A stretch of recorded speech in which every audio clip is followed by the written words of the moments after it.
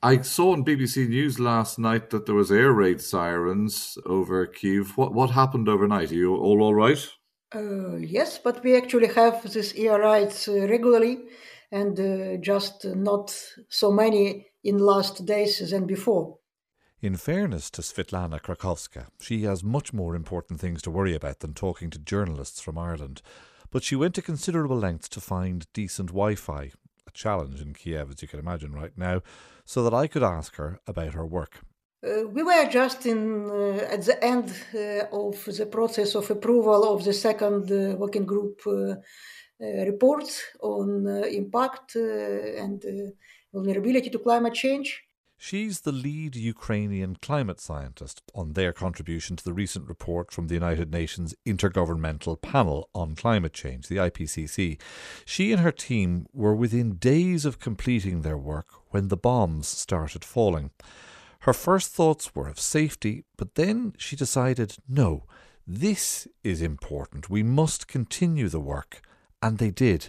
Climate change is accelerating, and we need to accelerate our measures and our action. I don't see any reason to leave if not do this work now for our future, for our children. As the war progressed, Svetlana says that she thought more and more how similar the world at 2 or 3 extra degrees of warming would be to the war zone that she found herself living in. We're now in pain. We're really in pain, and our soul cries.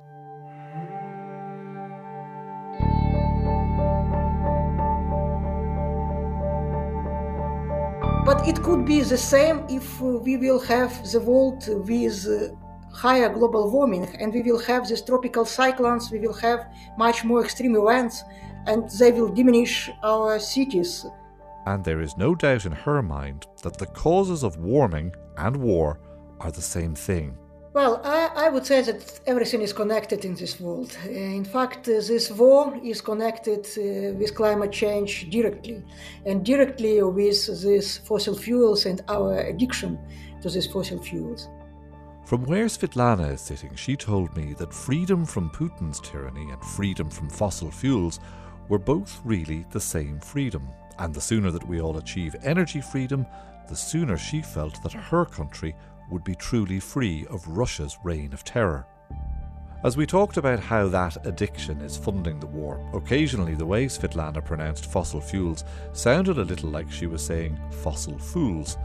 I thought about getting her to correct it, but then on reflection, wouldn't fossil fools be a really good name for this episode?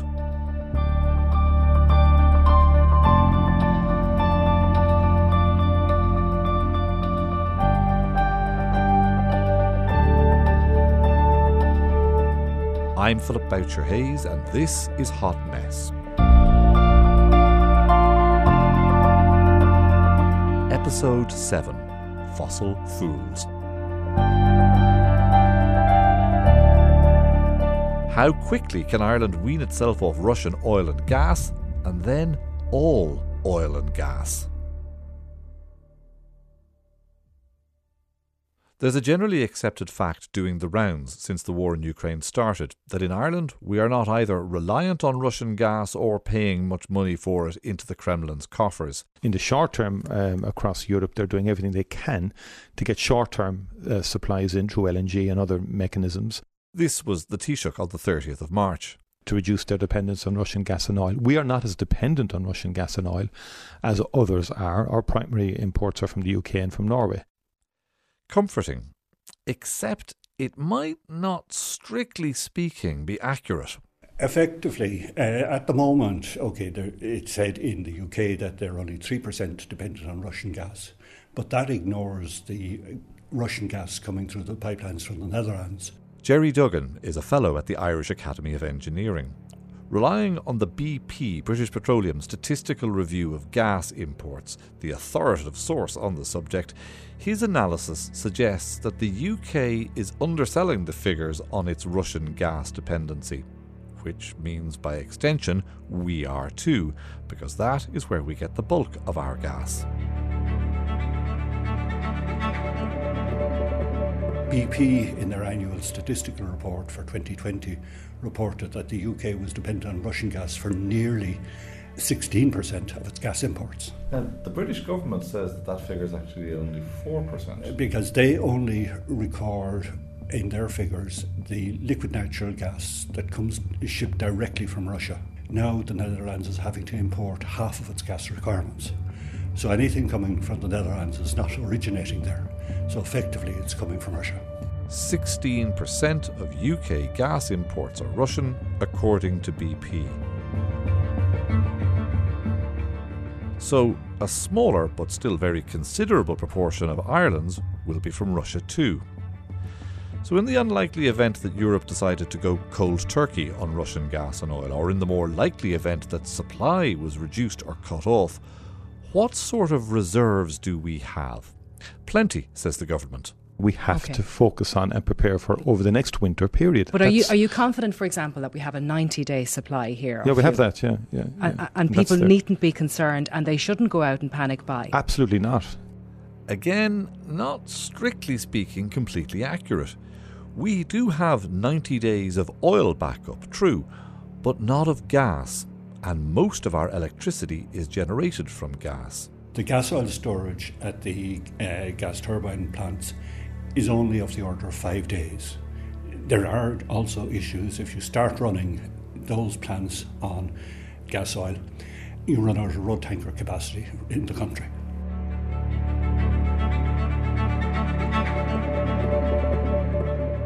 Less than a week's storage capacity and not enough road tankers to deliver it. So basically, we need an uninterrupted supply of almost same-day delivery gas if we want to keep the place running.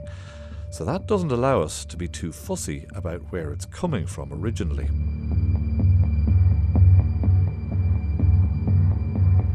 What though if there was a way to bypass Russian gas and ship it in from a third country rather than pump it through the pipelines from Britain?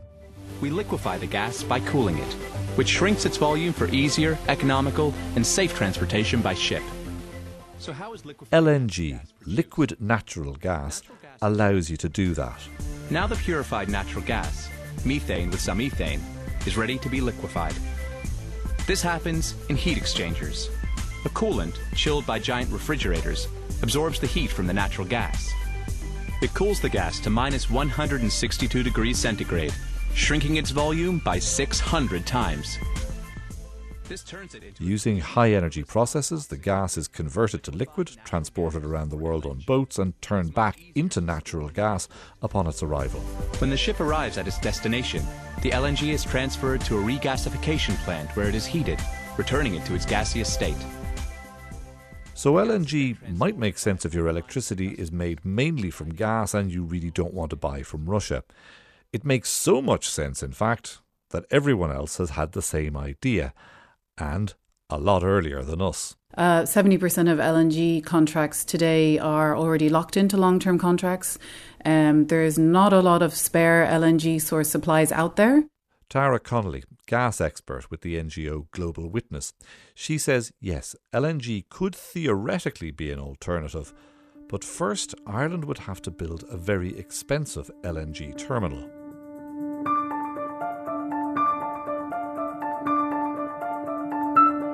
I know the LNG terminal in Shannon, the price or the cost quoted by the promoters was 650 million 2 years ago when they applied for planning, but I think that's probably much closer to $1 billion now, given the cost of commodities has gone up. And did I mention that LNG is also always more expensive than natural gas? And we saw that before the war in Ukraine, that there started to become a global bidding war between Asia and Europe. And, you know, we can win that war, but we win it by paying astronomical prices for our gas. Then there's the question of who you are paying for the LNG. They might not be Putin, but given time and more of our money, some of them could be. If we just simply switch our reliance on gas from Russia to another country like Qatar, well then we, have to ask ourselves, what is that enabling in terms of the current Qatari government and their questionable history of human rights abuses?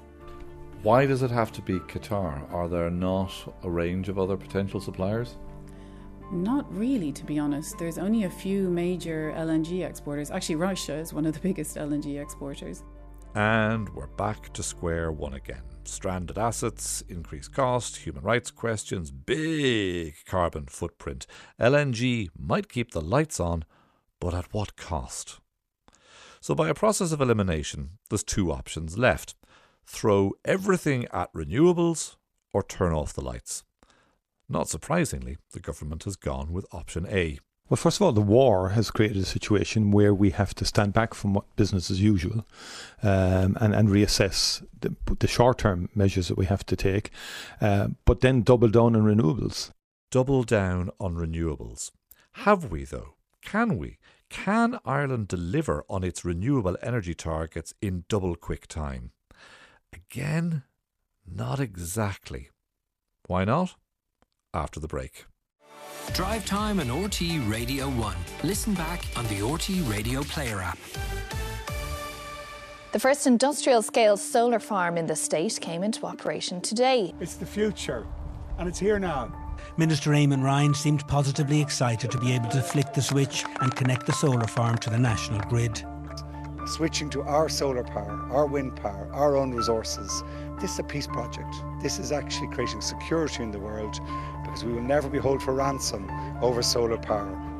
At the end of April, Ireland's first large-scale solar farm in Ashford, County Wicklow, was connected to the national grid by Minister Eamon Ryan. It was a good news story. 40 acres of solar panels which will power 3,600 homes. But how long it took to get from plans to up and running is not a good news story. What makes the length of development a bit more difficult in Ireland than what we can see elsewhere is the difficulty to get the grid connections, the grid cost and the timeline. Christophe Desplat-Redier from the solar firm Neoen told me that from the moment they identified the site in Ashford to the day that it was turned on had taken 7 years. If I was to start this project today in Ireland and today in Spain and today in, say, the Netherlands, which would be built first? I would think in Spain. And how soon would they have it? I would say 3.5 years. At best, it would take us 5 to 6 years? 5 to 6 years in Ireland. So twice as quick in Spain. Another renewables developer, Nick Holman from BNRG, who operates in Ireland and the United States, says that for projects only slightly smaller than the Ashford one, the planning process in America is literally wrapped up in some states in a matter of minutes. You know, so you've got a set of rules that you need to comply with. You fill in your form, you submit it to the local town, and you've got your permit. You know, I think we had one situation in the state of Maine where I think we got our planning permission in 15 minutes. Excuse me? I think we got our planning permission in about 15 minutes. Are you serious? Yeah. Wow. You know, so you have to fill in the forms, do your studies, and then you go in and the town said, okay, where do we sign? Here you go.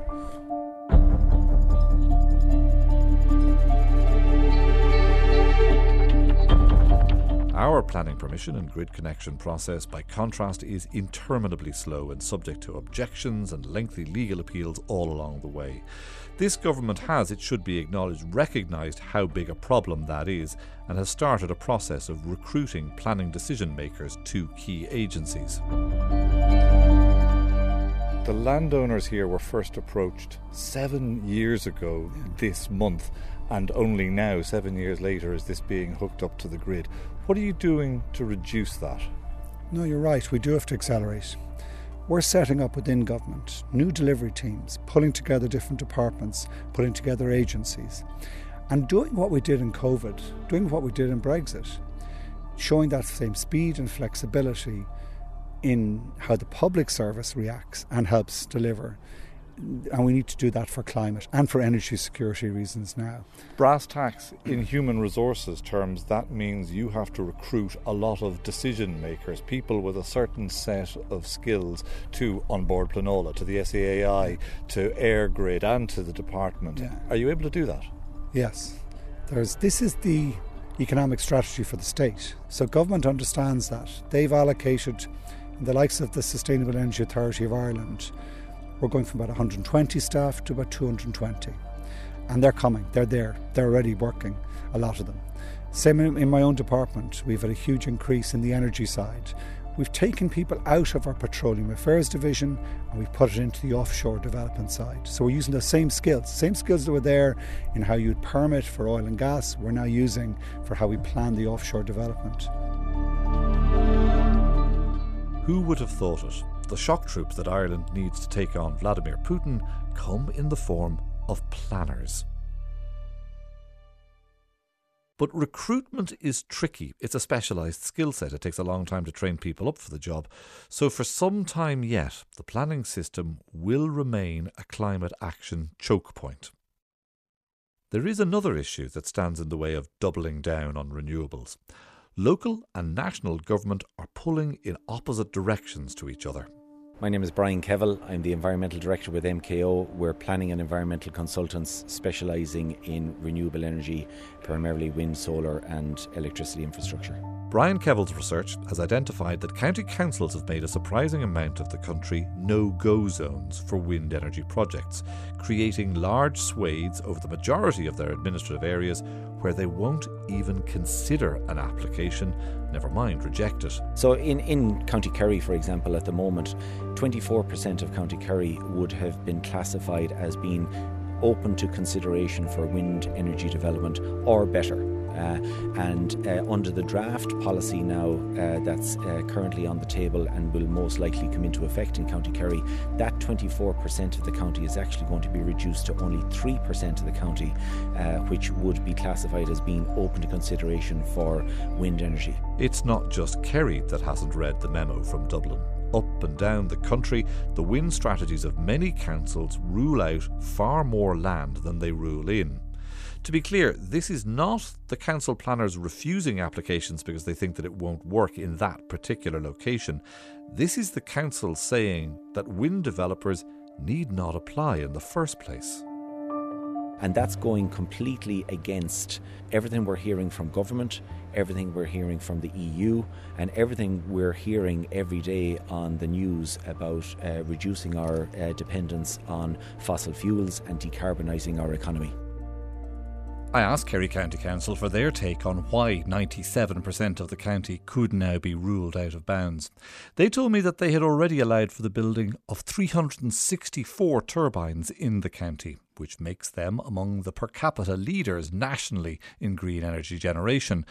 This is true, but they then describe the 3% as a significant portion of the county that's open to future development. I've highlighted two bottlenecks in the system here, and I would need a full programme to go through them all. The courts, the grid connections, NIMBYism in the planning process and so on, and you would probably get very bored. So let's just shortcut this and answer the main question. How long will it take us to get off all gas, not just Russian, everything? I sat down with energy consultant Peter Hart to figure this out. He's a lot of experience at building large-scale renewable energy infrastructure, and we are, he says, starting from a relatively good place. We're on the way. We're already at 50% of our electricity from renewables, which I think is a very good result. It is certainly feasible to get to 80% by 2030. That's the current government target.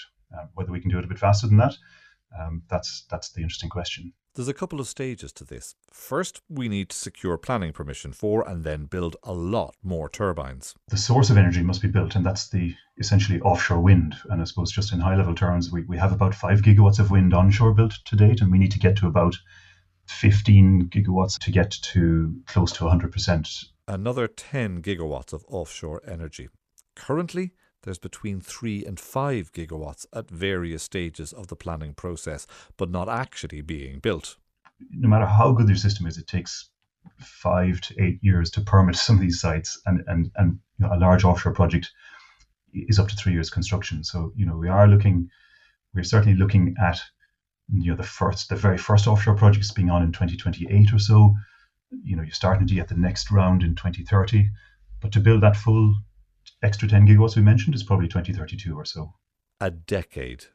But that is only step one. Then you need to convert that energy from the wind turbines to a form that it can be stored in. Hydrogen is the most popular and convenient worldwide, but Ireland is practically alone in the developed world in not having a hydrogen strategy. If we're going to store seasonal volumes of surplus wind, then we need multi-gigawatt scale electrolyzers. None of those have been brought forward yet in either planning permission nor indeed is there policy in place for those. Because hydrogen electrolysing plants are, to all intents and purposes, just big sheds with water and electricity going in at one end and gas coming out at the other, they're relatively easy to get planning for. So theoretically, in the decade that we are constructing 10 gigawatts worth of wind turbines, we could also build hydrogen production facilities simultaneously if we get our skates on.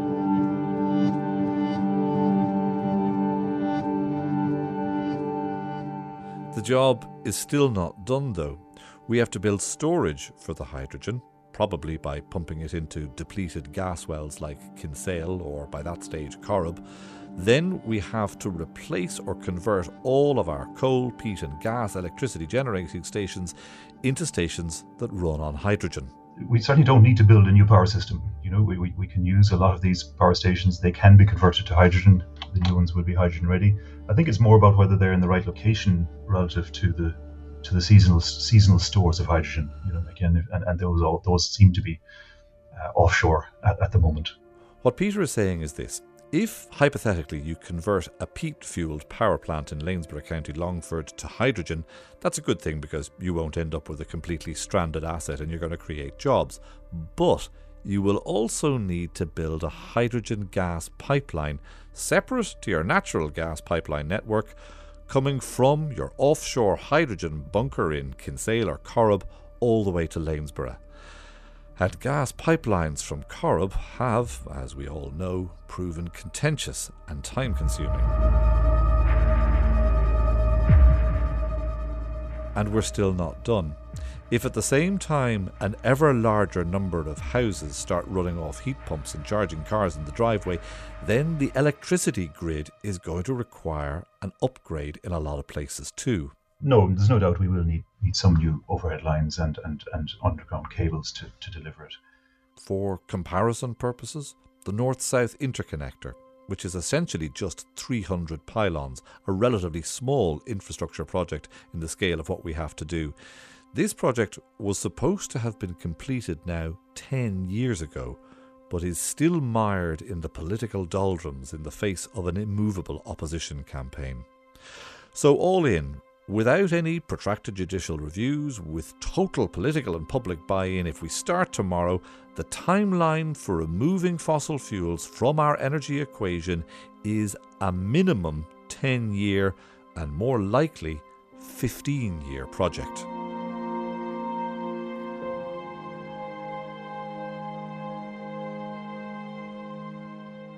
Hi Svetlana, how are you? Is everybody still okay? Well, to be honest, not very good, but well, it's about my family. I called Svetlana Krakowska back in Kiev. Unfortunately, her father had died since we last talked, a non-military or indirect casualty of war. But anyway, I guess for him and for us, well, it sounds terrible. But in fact, it was maybe the easiest way because, in this war situation with such elderly people.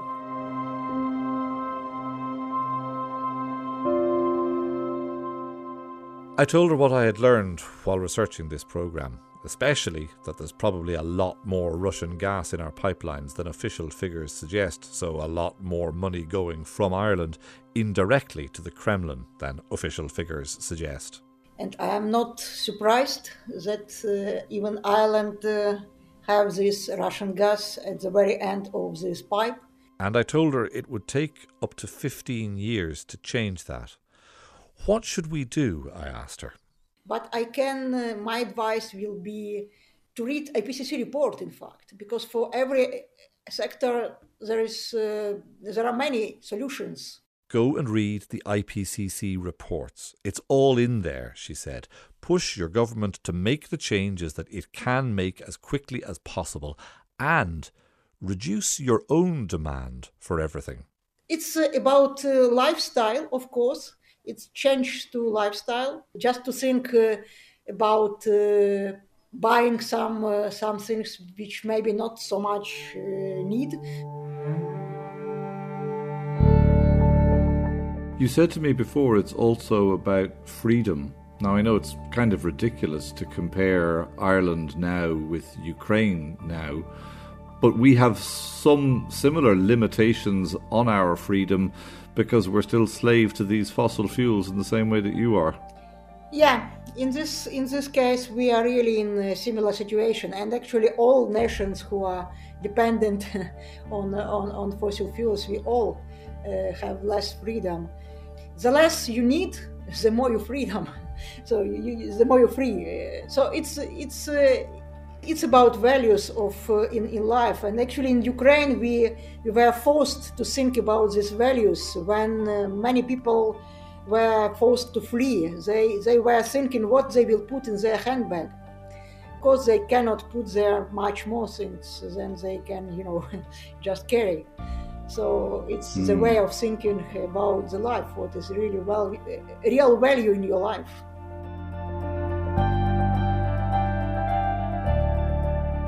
When you have to put everything that really matters into one bag, it must make all of the stuff that we acquire along the way look pretty frivolous. Walking lightly, using less, might sound like a slightly naive way to challenge Putin, but it will work for the even bigger challenge of the climate crisis.